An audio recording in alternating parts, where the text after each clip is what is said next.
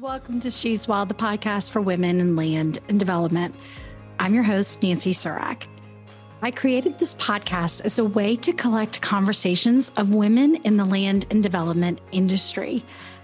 I've been a land broker on the west coast of Florida for nearly 20 years, and I love to empower other women and to tell them about this amazing industry.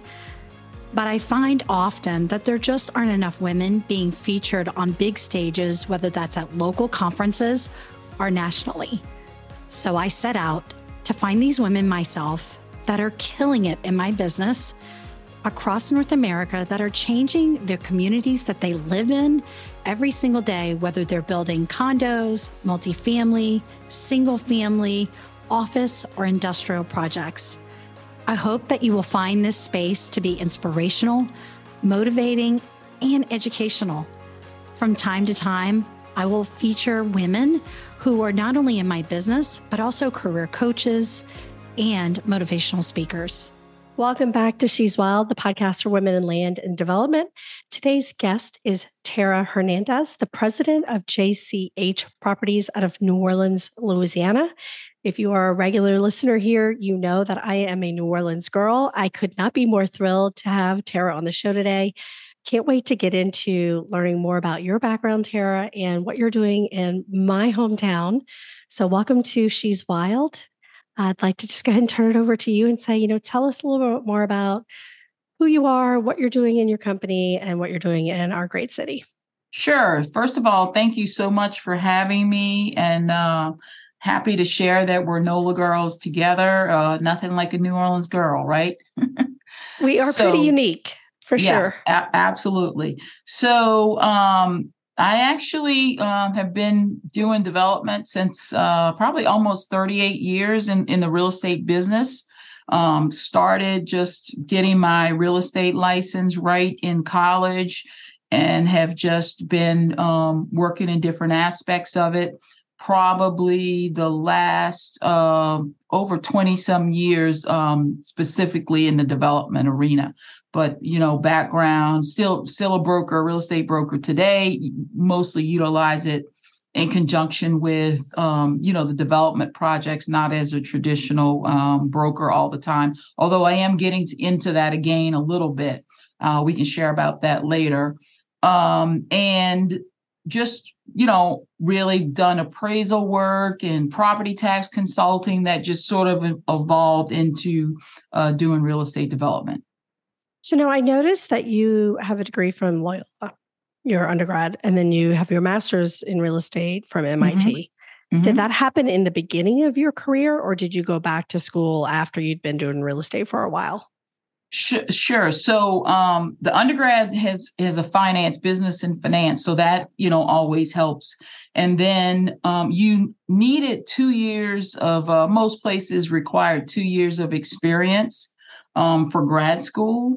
And some of the schools that I, were on my sort of my checklist, all required some expertise or some, work in the business. And so I had, a couple of years experience doing different real estate type things. Specifically, before I went to my graduate program, besides, brokerage, property tax consulting, appraisal, and then some neighborhood development projects. So I had worked just some really easy renovations. Nothing major started until I finished the grad school program. Okay, so let's talk about that. Mm-hmm. So you finish the grad school program and you decide, I'm going to do something hard. Yes. Tell me about one of those deals. Always need to try to be fun. I'm sorry, repeat the question.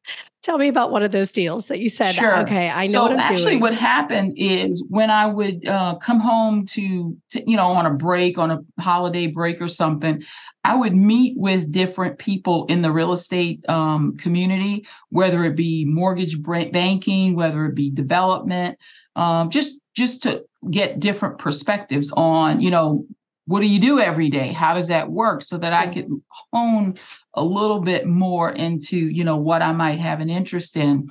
And one of those visits was with the president of one of the banks. and they were at the time planning to acquire several banks, like smaller credit union type banks throughout the city. And they said, well, how about, we should be acquiring this bank soon. And what about maybe planning a real estate neighborhood redevelopment within the area that will be acquiring the bank? And so I said, oh, that might be a good idea. So essentially what we did was I did my thesis on neighborhood development and targeted, I guess it was about a 12 or 14 block area, and partnered with the bank. And we renovated properties for first-time home buyers all within. So really recreating and helping to stabilize that neighborhood with, the bank as sort of an anchor. That's fantastic. Which section of town was that in? It was in the 7th Ward near Gentilly. Mm-hmm. Okay. So was this prior to Katrina? Yes, way prior to Katrina. Okay, so way prior to Katrina. And for those of you who are here today, you might not recognize what Katrina is, possibly, especially if you're younger. Massive hurricane hit New Orleans in 2005? Five.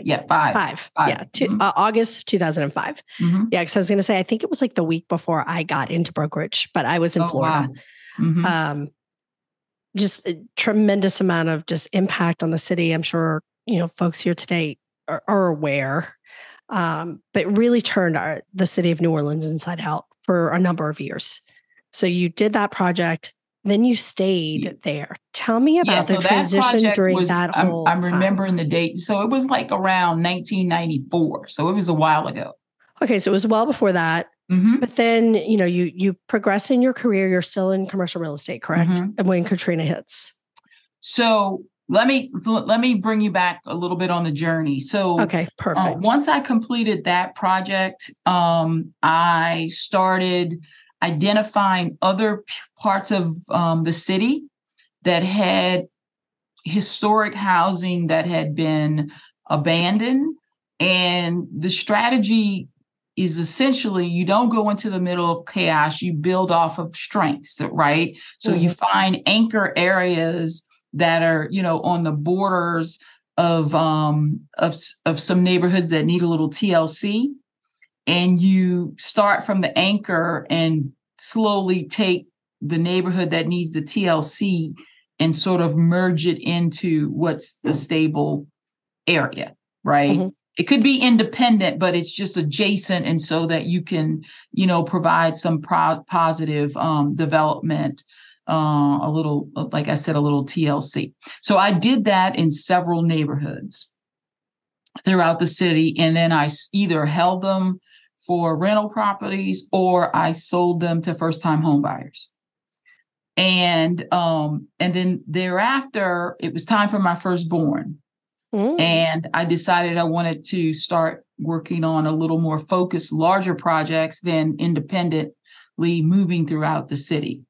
So I had some of those people that I had spoken with when I was coming back from grad school. I had developed relationships with these larger developers, and they needed some help. And so I said, look, I'm going to take 3 months off after my firstborn, but I'll be game to move into the next thing. And so I started working with a large developer that focused on mostly public-private partnerships in the conversion of old abandoned historic properties into multifamily with ground floor retail and ultimately hotels.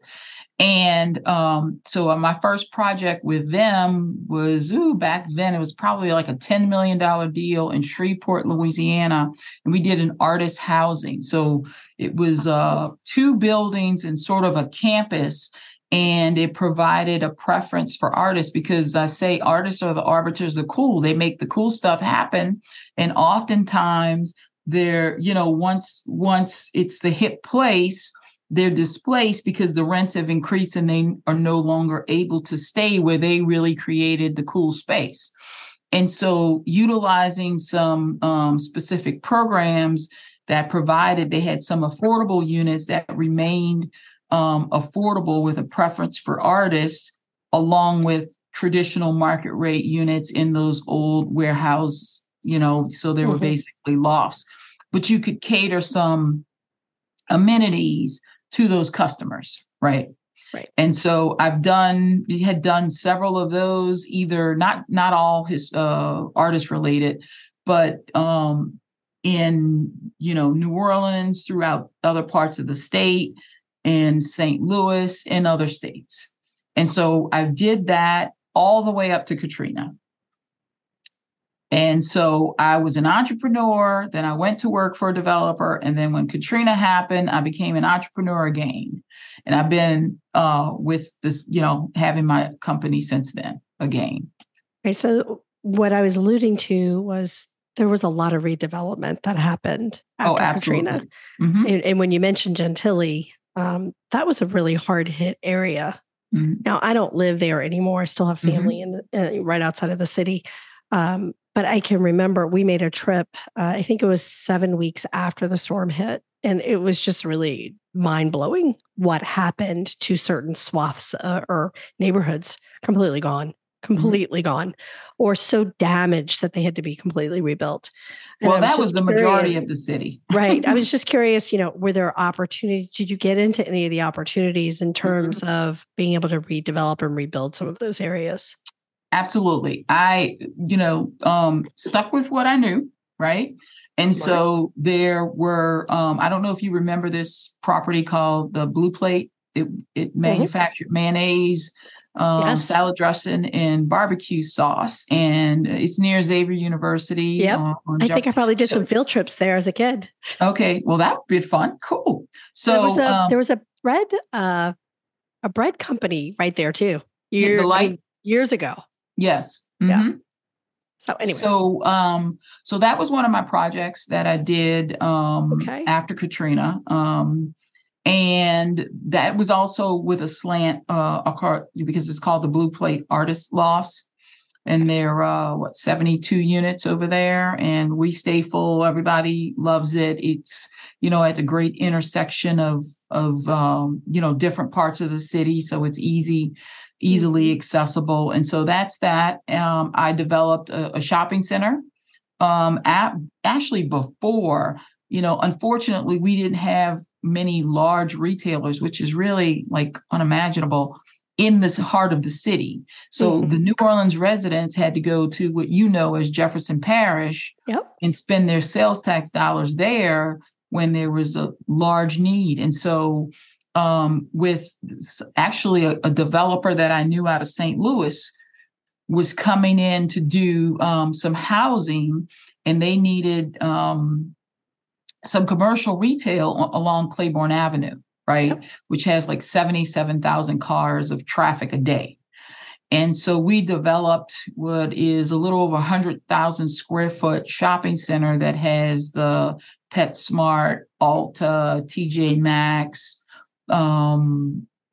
I can't even remember everything right now, but a bank, Subway, just a good mix of box and mid-size or large box and some smaller retailers that literally draws from different parts of the city.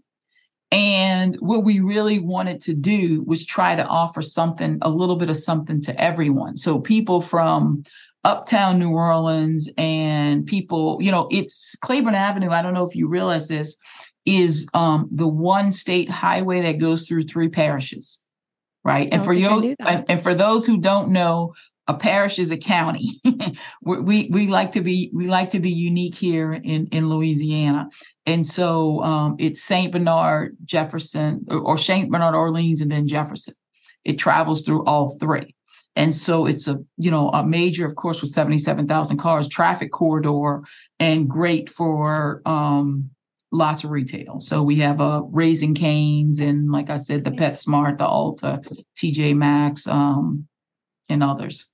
Now, Tara, do you still maintain ownership in these developments? I do in the Blue Plate and Magnolia Marketplace. Yes. Fantastic. I love that. So in anything else you've touched, you've either sold or done it as a fee development? Right. Exactly. Okay. Exactly. Are you working on anything? I don't manage. I let my partners do that. That would be me. Are you doing anything currently? Are you building any projects in the city right now? Yeah, we actually have a really exciting project. The convention center, there's a 40-acre tract of vacant land that's sort of been sitting on the river for a very long time at the edge of the convention center. And the convention center owns the land and led an RFP right before the COVID mess, right? Our fun COVID mess. Mm-hmm. And so we were selected, our team of developers were selected. And so we're literally building a new neighborhood. Brand new neighborhood on the river called the River District. And awesome. Just to help with the people who are listening to the podcast, we have a 1 million square feet convention center. That's one of the top convention centers. We have ocean going cruises. We have river going cruises. We have what we call Mardi Gras World, which is basically like a museum for the Mardi Gras floats and the builder. And we're right at the edge of downtown and, on a very high traffic street. And essentially, it will be a mix of apartments and condos and office and hotel and entertainment, both sports, cultural museums, literally building a new neighborhood on the river. And hopefully we get started with that in Q1, because there's a lot of infrastructure work with new roads and in traffic lights and all that other fun stuff, but really have the community excited about it. And I like to call it Take Me to the River. It's where you'll want to be. I absolutely love that. And just for my own purposes, because I think I know the property that you're talking about, but I want to make sure. So if you're facing Mardi Gras World, is it to the right? If you're facing Mardi Gras World on Chapatoulas, mm-hmm. It's all in front of you. Okay. So it's that big area right in front of what an amazing location. But there's also some on the other side behind you on Chapatoulas mm-hmm. and to your left, which is, if you remember, Henderson is the end of the convention center. And there are a couple of lots that they use for parking that will be included in what we're working on. That's kind of the missing piece in the city, right? Because mm-hmm. that's going to mm-hmm. connect downtown, the CBD, the French Quarter with everything that happens uptown. Actually, uptown. Yes. Hopefully I'll keep my fingers crossed. We're exploring. Maybe you can continue the riverfront streetcar, all the way there. I would think so. And then if you remember the old Entergy power plant, it was a power plant. Mm-hmm. One of our partners purchased that. And so that's included in the district. So, I grew up on the West Bank, but my mm-hmm. dad worked for the railroad system. Oh, and absolutely. There's a switch yard, or used to be. I don't even know if it's still over there, right over there. And that's same general. It's literally, that's on the other side of the flood wall. And actually, I was a port commissioner, so I know, and the port owns the railroad, if you don't know that, the short line. I did not know that, but mm-hmm. Another little known fact about me is my first college internship after I graduated from LSU, but before I moved to Florida, was at the Port Authority. I was in the marketing department. Oh, cool. And I got that job because I was waitressing at the faculty club at LSU, and I met the CEO back then, somebody at the port, and I was an international business major. And I was mm-hmm. like, hey, I'm graduating this semester and I need a job because I'm going to mm-hmm. grad school in the fall. Mm-hmm. And he was like, well, call me next week. That's and funny. I hounded him for weeks, and I ended up in the marketing department doing all their, mm-hmm. It was like marketing research and putting all mm-hmm. their stats together. It was really mm-hmm. marketing statistics mm-hmm. as to all their containers and who was coming in and out of the city. So it was really cool. Yes. It was a great experience. Yes. Okay, great. Good to know that. Interesting. Yeah. So no, I'm super excited. I think that is just such a fun area. Like there's a lot of potential there. So I'm already thinking like, oh, I can't wait to see that come out of the ground, because I'll come and like check it out. Absolutely. Because I don't do a whole lot in the quarter, but when we come from the West Bank to come into downtown, a lot of times we use that exit right there. Mm-hmm. So I know there's also an on-ramp right there. Yep. Mm-hmm. So yeah, I use that. And that used to be my way in and out of the port when I used to go to back then. They were in the building This is the International Business Building. I don't even know what it's called now, but that kind of fluky building that looks like it. The World Trade Center. It doesn't really have windows. The World Trade Center now is a hotel. It's the Four Seasons. Oh, God, I need to go in that. we were just there a few months ago, and I don't even think I realized that. How fun. Okay, so when you look back at the project you're about to build, the first ones that you did, and you look back at the landscape of the city, and you drive down the street and you can say, I was involved in changing that neighborhood and I did that deal. Is there one that stands out above the rest that you're incredibly proud of? So I love them all, but I'm going to tell you about another cool project I did as a volunteer. So I happen to be the vice chair of the New Orleans Jazz and Heritage Festival and Foundation. It basically is the foundation that owns the Jazz Fest and WWOZ radio station. And for you listeners out there, the Jazz Fest is the largest fundraiser for the foundation. And so with the proceeds, they do a lot of community programming, including grants to the community. But one of those programs is a free music school for kids. And it, so they have, family, we have lots of musical families in New Orleans, and some of those family legends actually teach the classes. And so the kids had a classroom on the weekend that was at one of the universities, so they did not have a home of their own. And so I supervised, the development of this space that has a performance space and, different music rooms and a recording studio. And the most joy when those kids walked in the door the first time and saw that the space was for them, it was just amazing just to see the smiles on their faces. So that's like one of my really fun. I literally was anticipating how they would react, and they are so talented. Literally, it was about 10 of them that ran to the room with the drums. Of course, that's where they would run. And I said, oh my goodness, this is not going to work. And when I tell you they had a jam session that was amazing, with no cue, it was just really like an open thing. So that's one of my most rewarding development projects. That's such a cool story. When I mentioned we were recently down there, we went down to Frenchman Street, and now I'm from there. But when you are from a place and you don't live there, you don't tend to see some of the parts of the city, right? Like tourists do, because you're visiting with family. But we went down the Frenchman Street for the first time in years. And I'm going to tell you, it was mind blowing for me. It was so much fun.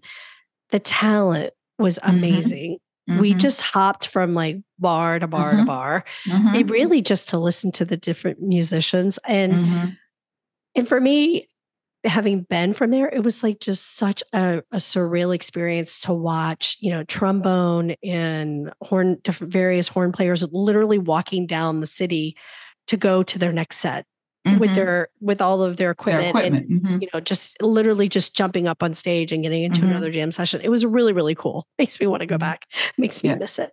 Well, I live 2 blocks away, so the next time you come, you can knock on my door. Yeah, absolutely. So I love that you shared that. Has there been a project that has been incredibly challenging that you couldn't wait for it to be over with? Yes. So there was one that was exhausting, just because it was a post-Katrina project, and just stops and starts, never gave up, just was relentless about it.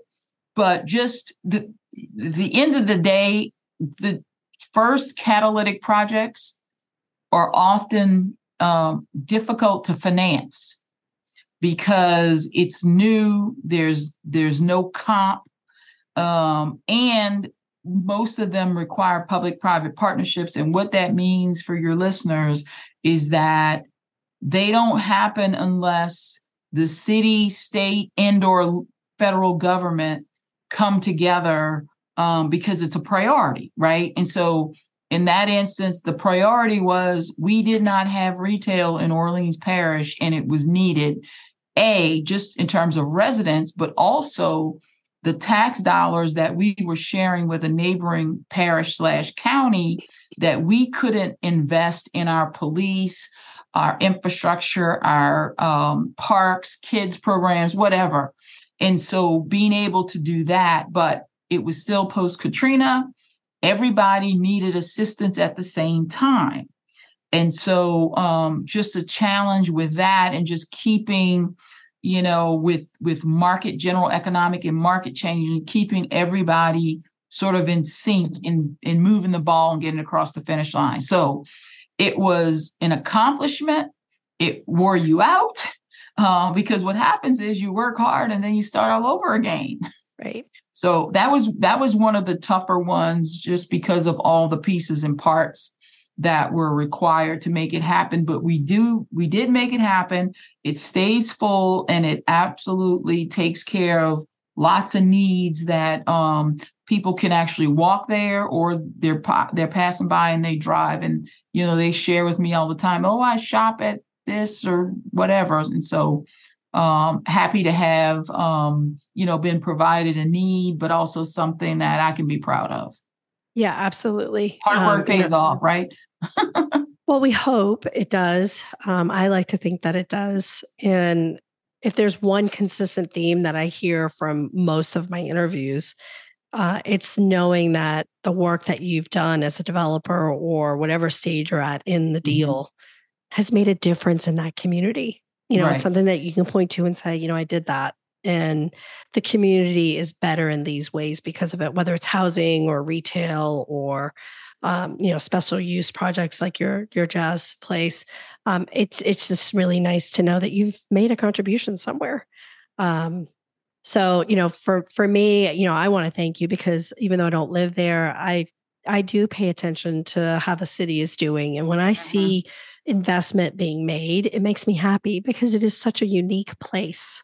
Yes. Not only to be from, but to visit and to welcome the world. I've lived all over, and I don't know of another place that's quite as welcoming. Yes, absolutely. Just celebrate. I tell people they celebrate everything there, everything, death, life, every festival you can think of. It's on some weekend of the year, and a big party. Well, here's a quick stat, because we did this with another project I was working on. We have more live music festivals than anybody in the country. Festival season starts, right after Mardi Gras, and pretty much goes through, the end of October with Voodoo. I'm going to have to make it a point to come this year. I have never been to the Jazz Fest. Oh, wow. Yeah. It just never worked out for my schedule growing up. I always had exams during those last, those 2 weeks. And so last weekend in April, first in May. So never go. Just block it out now. But one of these days I'm going to come, because I've talked about it for so many years, and I'm like, I'm going to come. It's going to be a huge event. Well, here's the best thing about it when people ask me about it is that we think we have about 10 stages now. Where else can you pay like maybe $70, $80 and all day just have experienced every genre imaginable, like in one day? So you can go from the jazz to the blues to whatever's the latest on some stages, to the traditional brass, to seeing a Mardi Gras Indian parade, and everything else, all within the same day. Yeah. Jazz, gospel, everything. I'm gonna have to that's make what I it like. So I hop, just explore, and have great food. Can't miss that part. Oh, yeah, the food. See, we're getting ready to get a cold snap, and I'm already thinking about gumbo. Yep. Talking to you. Right. Okay. So I know a little bit about some of the political nature of the city, because I grew up there. How do you manage that? You talked about private-public partnerships, but it's a unique place to do business. How does that go in your business? Do you just have to really build strong relationships with folks so they know who you are? Right. So, excellent question. I'm sure this is applicable in many jurisdictions, I would say, but especially because you could be negotiating And then all of a sudden there's a new mayor, there's a new council or something like that in the transition. And so, you hope, yes, you absolutely have to have good relationships, but hopefully your projects can also stand for themselves and speak for themselves, that, they understand what was there before and what has been developed in the past. And if not, you have to have advocates, right, that can sort of toot your horn when you're not in the room and, just share information if you're not there and help represent, all the great things that you're hoping to provide, not only to the city. I mean, it has to be a win-win for everybody. Of course, the developer, will have built something, but the community and there's got to be a part of a public benefit that is realized from that if you're asking for some assistance from the city or others others. Right. So relationships, absolutely key. And good quality, it sounds like. Relationships and making sure that what you're proposing can stand on its own. Well, you got to keep your word. And if you can't, you explain that you can, what you can and can't do, and just be, forward about it so that you don't have a misunderstanding. Well, and I say that to my folks too, right? Like, just be transparent in your, and throughout the project. And usually, everybody, they want the same thing, and that's a successful project at the end of the day. Even residents who might be a little bit challenging, or neighbors who might be a little bit challenging, at the end of the day, they want something they can be proud of too. Oh, absolutely. Well, the first thing is, I sort of touch. Well, New Orleans is about a lot of family. And so your family's all around. And so you may experience different neighborhoods that have different personalities. But the first thing is on your neighborhood tour, you have to listen.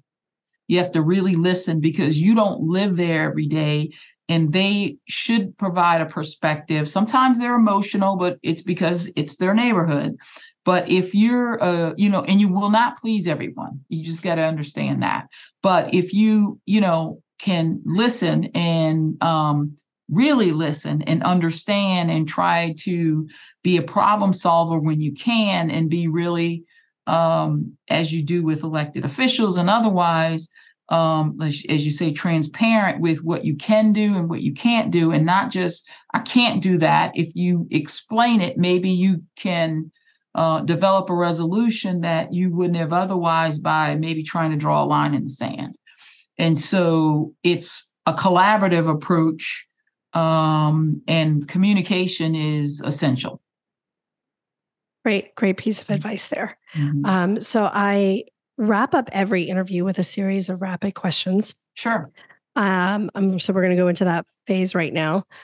If a young woman or a young person, doesn't have to be a woman, although most of my listeners are women, wanted to get into the development space, what would be a piece of advice that you would give them? So, first of all, do not be afraid to ask any question, and seek out, sort of similar to how I did, people who are doing what you think you might want to do, because sometimes it ends up being, oh no, I really don't like that. And so you won't find out unless you reach out and have some conversations. I would also say what's been really helpful for me is an organization called the Urban Land Institute, which is an international. And, if they're young, they might meet a threshold where they can join as a sort of a junior member. But it is a wealth of resourceful information that you can see examples of different projects. You can understand, what's the pulse of things. And as a member, it's easy to reach out and to other members and say, hey, I'm a member ABC, I'm inquiring about this, or even, the staff that they have in DC are extremely helpful with information. And they're also, if it is a woman, they have some groups of females that literally get together for every of the meetings.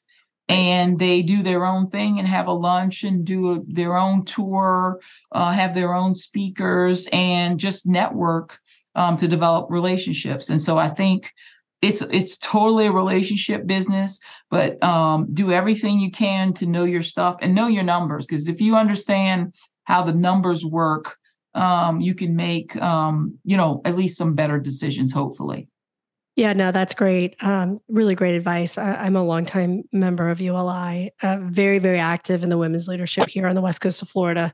I talk about it a lot on a lot of my episodes. It is by far been one of the best organizations that I've personally been a member of. I've gotten a lot out of it, but I've also been able to pour into other professionals as well. And so it's one of those organizations where I feel like the give and take is very balanced, but the ability to learn or to see exactly what you said, be able to go to other cities and see what other folks in our world are building has been really, really remarkable. Absolutely. I've seen some really cool projects in Florida where I'm like, oh, okay. I was down in Miami, and saw a project where they literally just sucked the water out of the ground so that they could build an underground garage in Miami where the water table is like, a foot below the ground. Yes.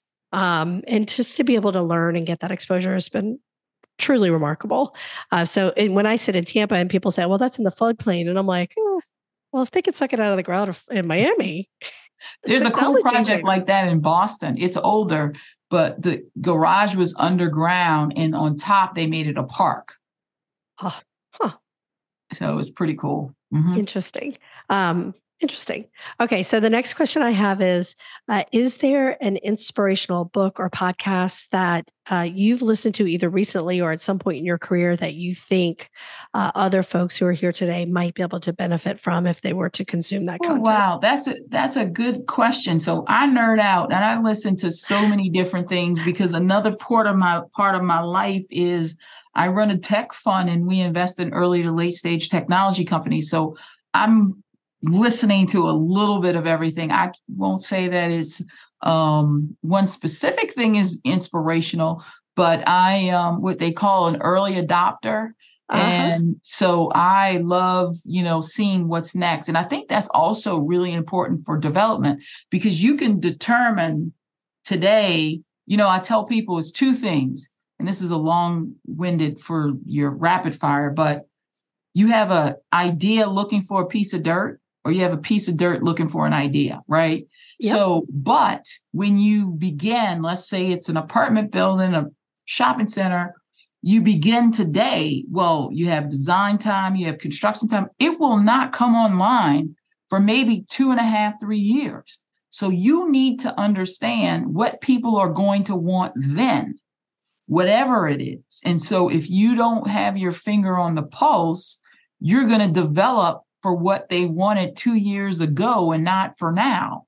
And so that's, find something that's inspirational for you that keeps you, as a forward thinker. Yeah, no, that's great. I got a Tesla back in 2020. Oh, yeah. And it's been great. Love it. It's really fast. But back then in 2020, I was telling every developer that I was talking to about any piece of dirt I had that they had better put charging stations in whatever they were building, even if they weren't pulling it out of the ground, but they were making sure that the infrastructure was under the ground. Correct. To make sure that they were doing that because I was like, this is going to explode. And there was some talk about EV back then, but nowhere near what it is now. And I actually had a deal during that time frame that stopped mid-deal so that they could redesign it was an industrial deal for a big distribution company. And they completely stopped design so they can completely change the electric grid underground. Yes. That when they were ready, they could pull those stations up for charging. Yes, that's great that they were able to do that. Some people have looked at me when I tell them about 3D printing, and I've been doing that for a while. And now you see a lot of homes being built with, it's coming still. It's still not, escalated, but actually it started a lot in Austin where that Tesla comes from now.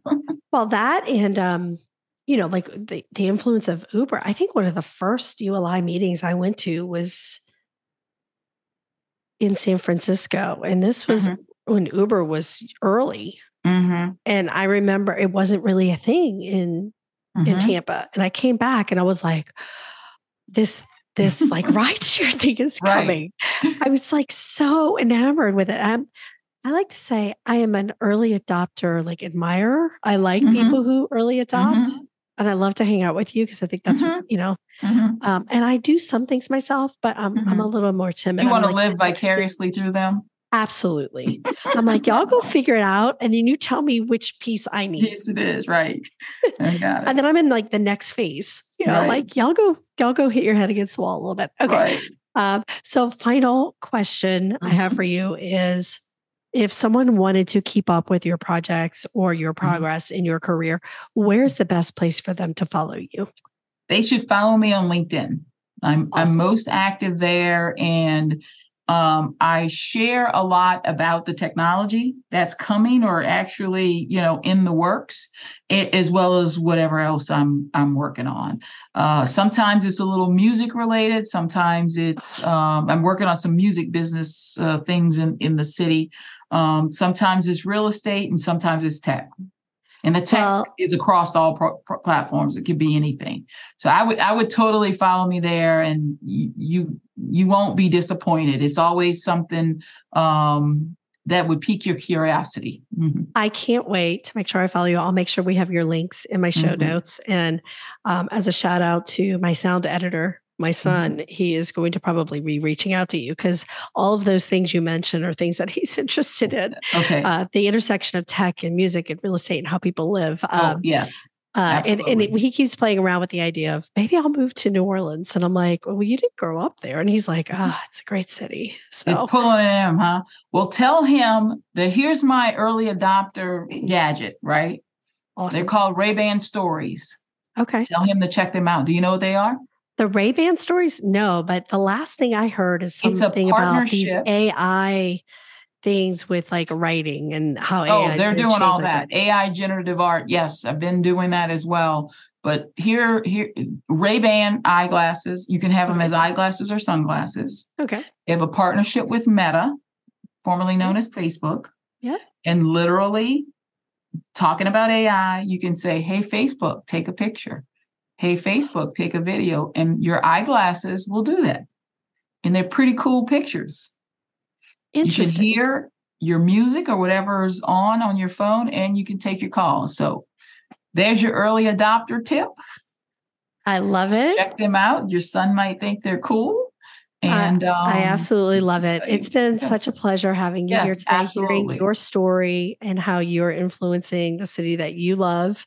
And I really look forward to being able to see not only your projects in the near future, but also be able to meet you in person. So I want to thank you for coming on today and just helping us better understand who you are and what you're doing at your company. So thanks again. Absolutely. Thank you for joining us for another episode of She's Wild, the podcast for women in land and development. If you enjoyed today's show, please go out and rate us so that we can be found by other women in our industry. And if you know women who are working in land and development, please share this podcast with them. And if you know a total rock star woman, badass chick who is killing it in land and development anywhere in North America, I want to know who she is. Please reach out to me so that I can feature her on an upcoming episode.